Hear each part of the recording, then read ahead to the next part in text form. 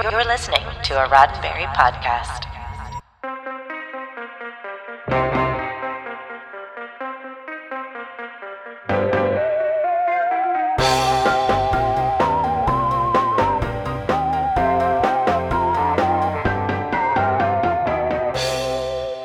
I'm Alexandra August, and this is your SciFi5, 5 minutes of science fiction history for March 12th.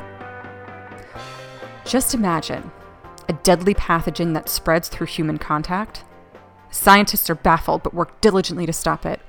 The government considers extreme measures to keep the spread limited by population.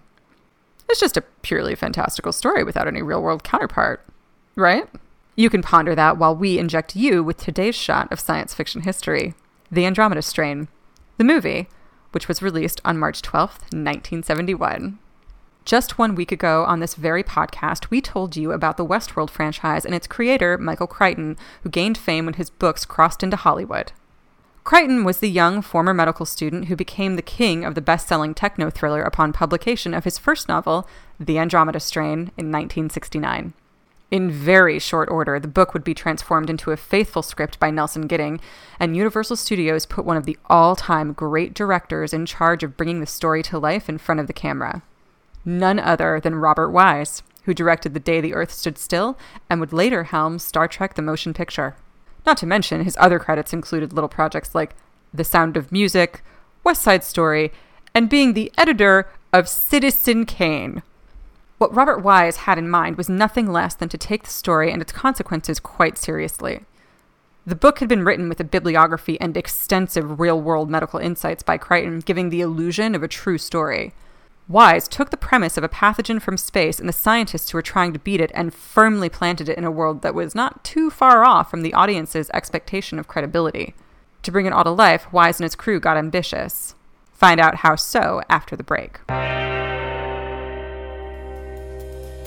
Born on this day in 1925, sci-fi novelist Harry Harrison, who wrote the Stainless Steel Rat series, as well as Make Room, a book adapted into the movie Soylent Green.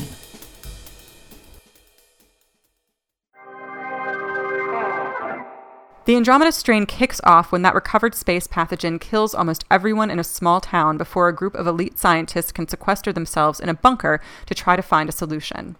Also add in that they are in a race to do so before the government initiates an atomic bomb blast that would eradicate any last vestige of the pathogen.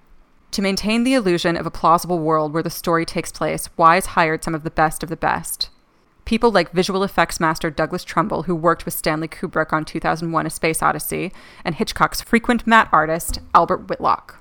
They crafted a cool, isolating scientific bunker that actually required Universal Studios to dig out a huge pit beneath their largest soundstage.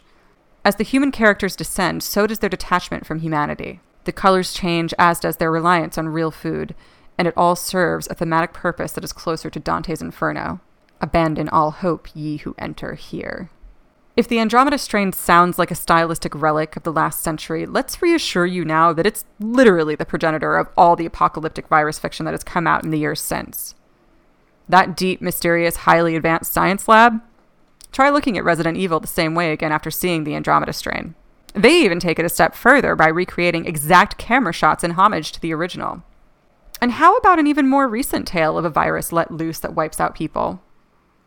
The Walking Dead called the project Wildfire, which also happens to be the name of the science facility in the Andromeda Strain. So yes, the creators of modern stories did their homework. And while we're at it, how about something ripped from the headlines? Ever since the novel and movie came out, the Andromeda Strain has been the pop culture shorthand for discussing the fear of a deadly global pandemic. It was no different as the coronavirus pandemic unfolded in 2020, with countless news stories asking what were the parallels between fiction and the facts of this new Andromeda Strain. This has been 5 minutes of science fiction history, your daily SciFi5, for March 12th. SciFi5 is produced by Roddenberry Entertainment, executive producer Rod Roddenberry.